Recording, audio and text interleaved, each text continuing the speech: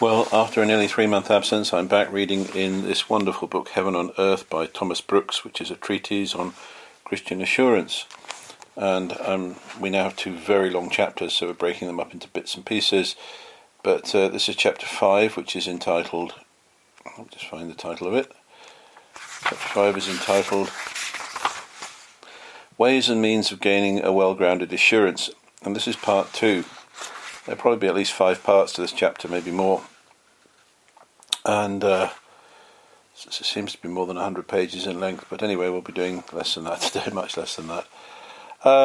So this section that we're in is Ways and Means of Gaining a Well-Grounded Assurance. That's chapter 5, but we're just reading the end of the introduction to that, and we will be reading to the point of where, well, the next section, which we'll read next time, is the things that accompany salvation, but we're still considering the nature of assurance and salvation. So, may the Lord bless this to you, and may it be read for His glory. I'm going to read the last chapter, the last paragraph that I read for the last episode, which was back in February. Once we've got going, I hope that we'll be able to finish this book in due course, but we'll do just a short section today. It was the honour and glory of Joshua and Caleb that they followed the Lord fully. Numbers 14:24. That's encouraging, isn't it? Right from the start, following the Lord fully. That is, they lived up to their own principles. So those virgins in Revelation 14:4 and 5 that were without spot before the throne of God, they followed the Lamb wheresoever he went. That is, they lived up to their profession. There was a sweet harmony betwixt their principles and practices, and thus the apostles lived. 2 Corinthians 1:12. For our rejoicing is this, the testimony of our conscience, that in simplicity and godly sincerity, not with fleshly wisdom, but by the grace of God, we have had our conversation in the world, and more abundantly to you would. 1 Thessalonians 2:10. Ye are witnesses, and God also, how holily and justly and unblameably we behaved ourselves among you that believe. Thus we see these worthies living up to their own principles. Blessed Bradford and Bucer lived so up to their principles that their friends could not sufficiently praise them, nor their foes find anything justly to fasten on them. Believers know, 1, that their living up to their own principles doth best evidence Christ living in them, and their union with him, Galatians 2:20. They know that it is not their profession, but living up to their principles, that will effectually stop the mouths and convince the consciences of vain men. 1 Peter 2 verse 15. For so is the will of God, that by well-doing, that is by living up to your own principles, you may put to silence the ignorance of foolish men. There is no better way in the world to still and silence wicked men, to make them dumb and speechless, to muzzle and tie up their mouths, as the Greek word notes, as by living up to your own principles. The lives of men convince more strongly than their words. The tongue persuades, but the life commands. 3. They know that by living up to their principles, they cast a general glory upon Christ and his ways. This makes Christ and his ways to be well thought of and well spoken of. Matthew 5:16, 1 Peter 2:11 and 12, 2 Peter 1:5-13. They know that the ready way, the only way to get and keep assurance, joy, peace, and so on, is to live up to their principles. They know that by living below their own principles or contrary to their own principles, they do but gratify Satan and provoke wicked men to blaspheme that worthy name by which they are called. They know that by their not living up to their own principles, they do but multiply their own fears and doubts, and put a sword into the hand of conscience, and make sad work for future repentance. Now these and such like considerations do exceedingly stir and provoke believers to labour with all their might, to live up to their own principles, to get to the very top of holiness, to be more and more oppressing towards the mark, and to think that nothing is done till they have attained the highest perfections that are attainable in this life. 'Tis true, many hypocrites may go up some rounds of Jacob's ladder, such as make for their profit, pleasure, and applause, and yet tumble down at last to the bottom of hell, as Judas and others have done. Hypocrites do not look, nor like nor love to come up to the top of Jacob's ladder, Genesis 28:12, to the top of holiness, as you may see in the scribes and Pharisees and all other hypocrites that the Scripture speaks of. 3. The third distinction, it is their greatest desire and endeavour that sin may be cured rather than covered. Sin most afflicts a gracious soul.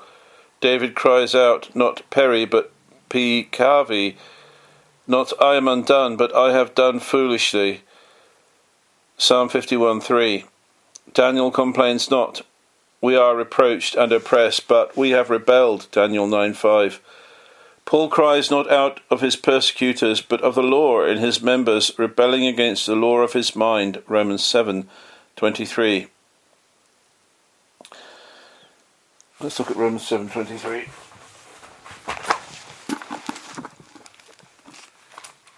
I don't think I'll be able to quote or look up all of the quotes here, so the ones that he doesn't quote directly, of course, we're all welcome to stop, pause and look up. So Romans 7:23 reads as follows. Paul says, "But I see another law in my members, warring against the law of my mind, and bringing me into captivity to the law of sin, which is in my members."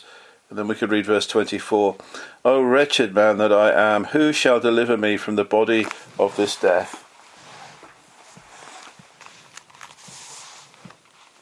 A gracious soul grieves more that God by his sin is grieved and dishonoured, than for it he is afflicted and chastened.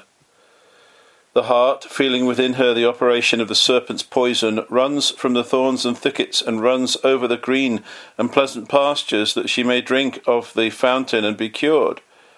So gracious souls, being sensible of the poison and venom of sin, run from the creatures that are but as thorns and thickets, and run over their own duties and righteousness, which are but as pleasant pastures, to come to Christ, the fountain of life, that they may drink of those waters of consolation, of those wells of salvation, that be in him, and cast up and cast out their spiritual poison, and be cured for ever. Believers know that their sins do most pierce and grieve the Lord. They lie hardest and heaviest upon his heart, and are most obvious to his eye. Amos 2:13. Amos 2:13 reads, "Behold, I am pressed under you as a cart that is pressed, that is full of sheaves." As a cart is pressed that is full of sheaves.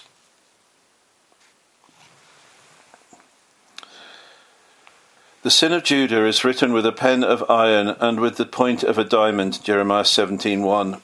Their sins are against beams of strongest light. They are against God's tenderest mercy. They are against the manifestation of greatest love. They are against the nearest and dearest relations. They are against the choicest and highest expectations. And this makes believing souls cry out, "O cure, Lord, a cure, Lord. Oh, give me purging grace, give me purging grace. Though I should never taste of pardoning mercy, yet give me purging grace." It was a notable speech of Cosmas, Duke of Florence. "I have read," saith he, "that I must forgive my enemies, but never that I must forgive my friends." The sins of God's friends, of God's people, provoke him most, and sadden him most, and this makes them sigh and groan out, "Who shall deliver us from this body of death?" Romans 7:24. Oh, but now wicked men labour not that sin may be cured, but only that sin might be covered. Hosea 7:10-16, which reads, "And the pride of Israel testifieth to his face, and they do not return to the Lord their God, nor seek him for all this. Ephraim also is like a silly dove without heart. They call to Egypt, they go to Assyria. When they shall go, I will spread my net upon them. I will bring them down as the fowls of the heaven. I will chastise them as their congregation hath heard. Woe unto them, for they have fled from me. Destruction unto them, because they have transgressed against me. Though I have redeemed them, yet they have spoken lies against me. And they have not cried unto me with their heart. When they howled upon their beds, they assembled themselves for corn and wine, and they rebel against me. Though I have bound and strengthened their arms, yet do they imagine mischief against me. They return, but not to the Most High. They are like a deceitful bow. Their princes shall fall by their sword for the rage of their tongue. This shall be their derision in the land of Egypt." and that the consequences of sin, that is, affliction and the stinging of conscience, may be removed, as you may see in Cain, Saul and Judas and divers others. Hosea 5 verses 14 to 15. In their affliction they will seek me early, saith God. Then they will seek to be rid of their affliction, but not to be rid of their sins that hath brought down the affliction upon them. Like the patient that would fain be rid of his pain and torment, under which he groans, but cares not to be rid of those evil habits that have brought the pain and torment upon him. Psalm 78, 34 to 37. When he slew them, then they sought him, but they returned and inquired early after God, and they remembered that God was their rock, and the high God, their Redeemer. Nevertheless they did flatter him with their mouth, and they lied unto him with their tongues. For their heart was not upright with him, neither were they steadfast in his covenant. In these words you see plainly that these people are very early and earnest in seeking God to take off his hand, to remove the judgments that were upon them, but not that God would cure them of those sins that provoked him to draw his sword and to make it drunk with their blood. For notwithstanding the sad daughters that divine justice had made among them, they did but flatter and lie and play the hypocrites with God. They would fain be rid of their sufferings, but did not care to be rid of their sins. Ah, but a gracious soul cries out, Lord, do but take away my sins, and it will satisfy me and cheer me, though thou shouldst never take off thy heavy hand. A true Nathanael sighs it out under his greatest affliction, as that good man did. A me salva Domine, deliver me, O Lord, from that evil man myself. No burden is equal to the burden of sin. Lord, says the believing soul, deliver me from my inward burden, and lay upon me what outward burden thou pleasest. 4. The fourth distinction, are not your souls taken with Christ as chief? Is he not in your eye the chiefest of 10,000? Is he not altogether lovely? Song of Solomon 10:16. Yes, have you any in heaven but he? Is there any on earth that you desire in comparison with him? Proverbs 3:16, which reads, Length of days is in her right hand, and in her left hand riches and honour. Psalm 73 verses 25 and 26. Whom have I in heaven but thee? And there is none upon earth that I desire beside thee. My flesh and my heart faileth, but God is the strength of my heart, and my portion for ever. Philippians 3:7 and 8 reads, But what things were gained to me, those I counted loss for Christ. Yea, doubtless, and I count all things but loss for the excellency of the knowledge of Christ Jesus my Lord, for whom I have suffered the loss of all things, and do count them but dung, that I may win Christ. No, do not you lift up Jesus Christ as high as God the Father lifts him? God the Father lifts up Christ above all principalities and powers, Ephesians 1:21, Philippians 2:9. He lifts up Christ above all your duties, above all your privileges, above all your mercies, above all your graces, above all your contentments, above all your enjoyments. Do not you thus lift up Christ? Yes. As he is the Father's chiefest jewel, so he is your choicest jewel. Is he not? That's a really good question.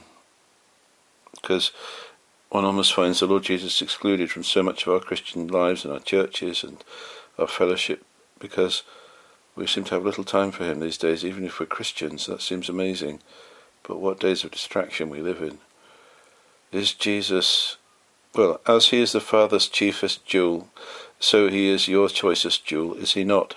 May it be so. Oh, may it be so. Yes, verily, none can lift up Christ as chief unless Christ have their hearts, and they dearly love him, and believe in him, for Christ is only precious to them that believe. 1 Peter 2:7. Luther had rather be in hell with Christ than in heaven without him. Is not that the frame of thy heart? Yes. Why then dost thou say that thou hast no grace, thou hast no Christ? Surely none but those that have union with Christ, and that shall eternally reign with Christ, can set such a high value upon the person of Christ. The true believer, amat Christum propter Christum, loves Christ for Christ. He loves Christ for his personal excellencies. Song of Solomon 5 verses 10 to 16. which reads, My beloved is white and ruddy, the chiefest among 10,000. His head is as the most fine gold. His locks are bushy and black as a raven. His eyes are as the eyes of doves by the rivers of water, washed with milk and fitly set. His cheeks are as a bed of spices, as sweet flowers. His lips like lilies, dropping sweet-smelling myrrh. His hands are as gold rings set with beryl. His belly is as bright ivory overlaid with sapphires. His legs are as pillars of marble, set upon sockets of fine gold. His countenance is as Lebanon, excellent as the cedars. His mouth is most sweet. Yea, he is altogether lovely. This is my beloved, and this is my friend, O daughters of Jerusalem.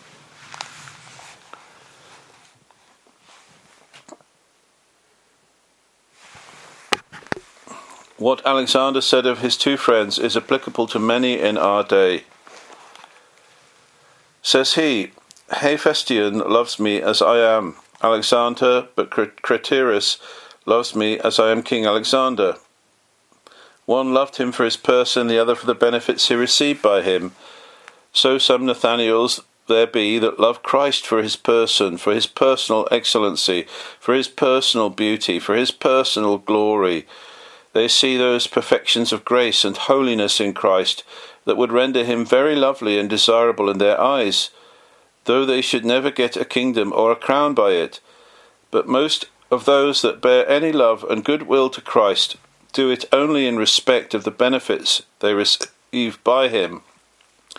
It was Augustine's complaint of old that scarce any love Christ for his rewards. Few follow him for love, but for loaves, John 6:26. Few follow him for his inward excellencies. Many follow him for their outward advantages. Few follow him that they may be made good by him, but many follow him that they may be great by him. Certainly you are the bosom friends of Christ. You are in the very heart of Christ, who prize Christ above all, who lift up Jesus Christ as high as God the Father lifts him, and that because of his rich anointings, and because all his garments smell of myrrh, aloes, and cassia. Psalm 45, verses 6 to 8. Reads, Thy throne, verse 6, Psalm 45, verses 6 to 8. Thy throne, O God, is for ever and ever. The sceptre of thy kingdom is a right sceptre. Thou lovest righteousness and hatest wickedness. Therefore God, thy God, hath anointed thee with the oil of gladness above thy fellows. All thy garments smell of myrrh, and aloes, and cassia, out of the ivory palaces whereby they have made thee glad.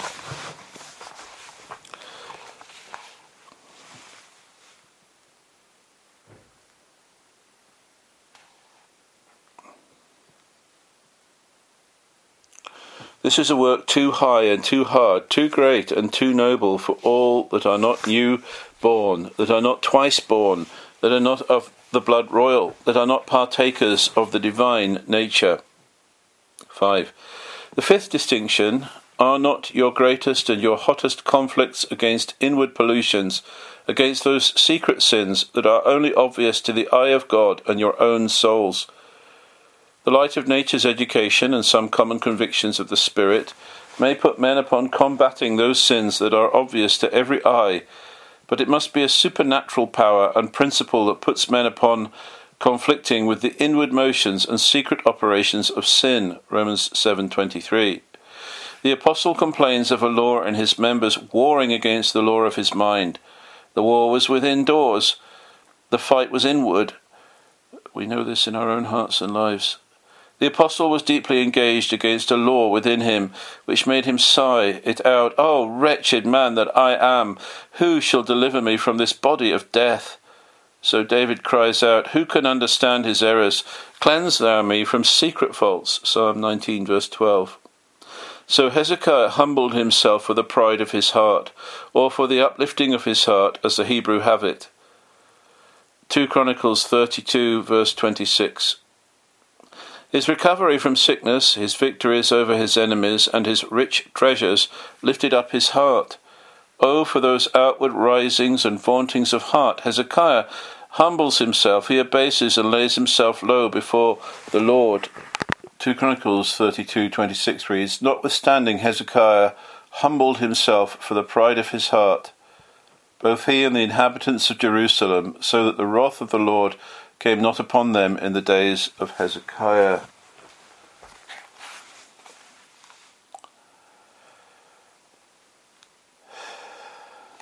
Oh, for those outward risings and vauntings of heart!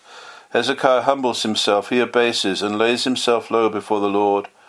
A sincere heart weeps and laments bitterly over those secret and inward corruptions that others will scarce acknowledge to be sins. Many a man there is that bleeds inwardly and dies for ever. Many a soul is eternally slain by the inward workings of sin, and he sees it not, he knows it not, till it be too late. Oh, but a true Nathaniel mourns over the inward motions and first risings of sin in his soul, and so prevents an eternal danger. Upon every stirring of sin in the soul, the believer cries out, "O Lord, help! O Lord, undertake for me! O dash these brats of Babylon in pieces! O stifle the first motions of sin, that they may never conceive and bring forth to the wounding of two at once, thy honour and my own conscience." And so it works in the hearts of a believer.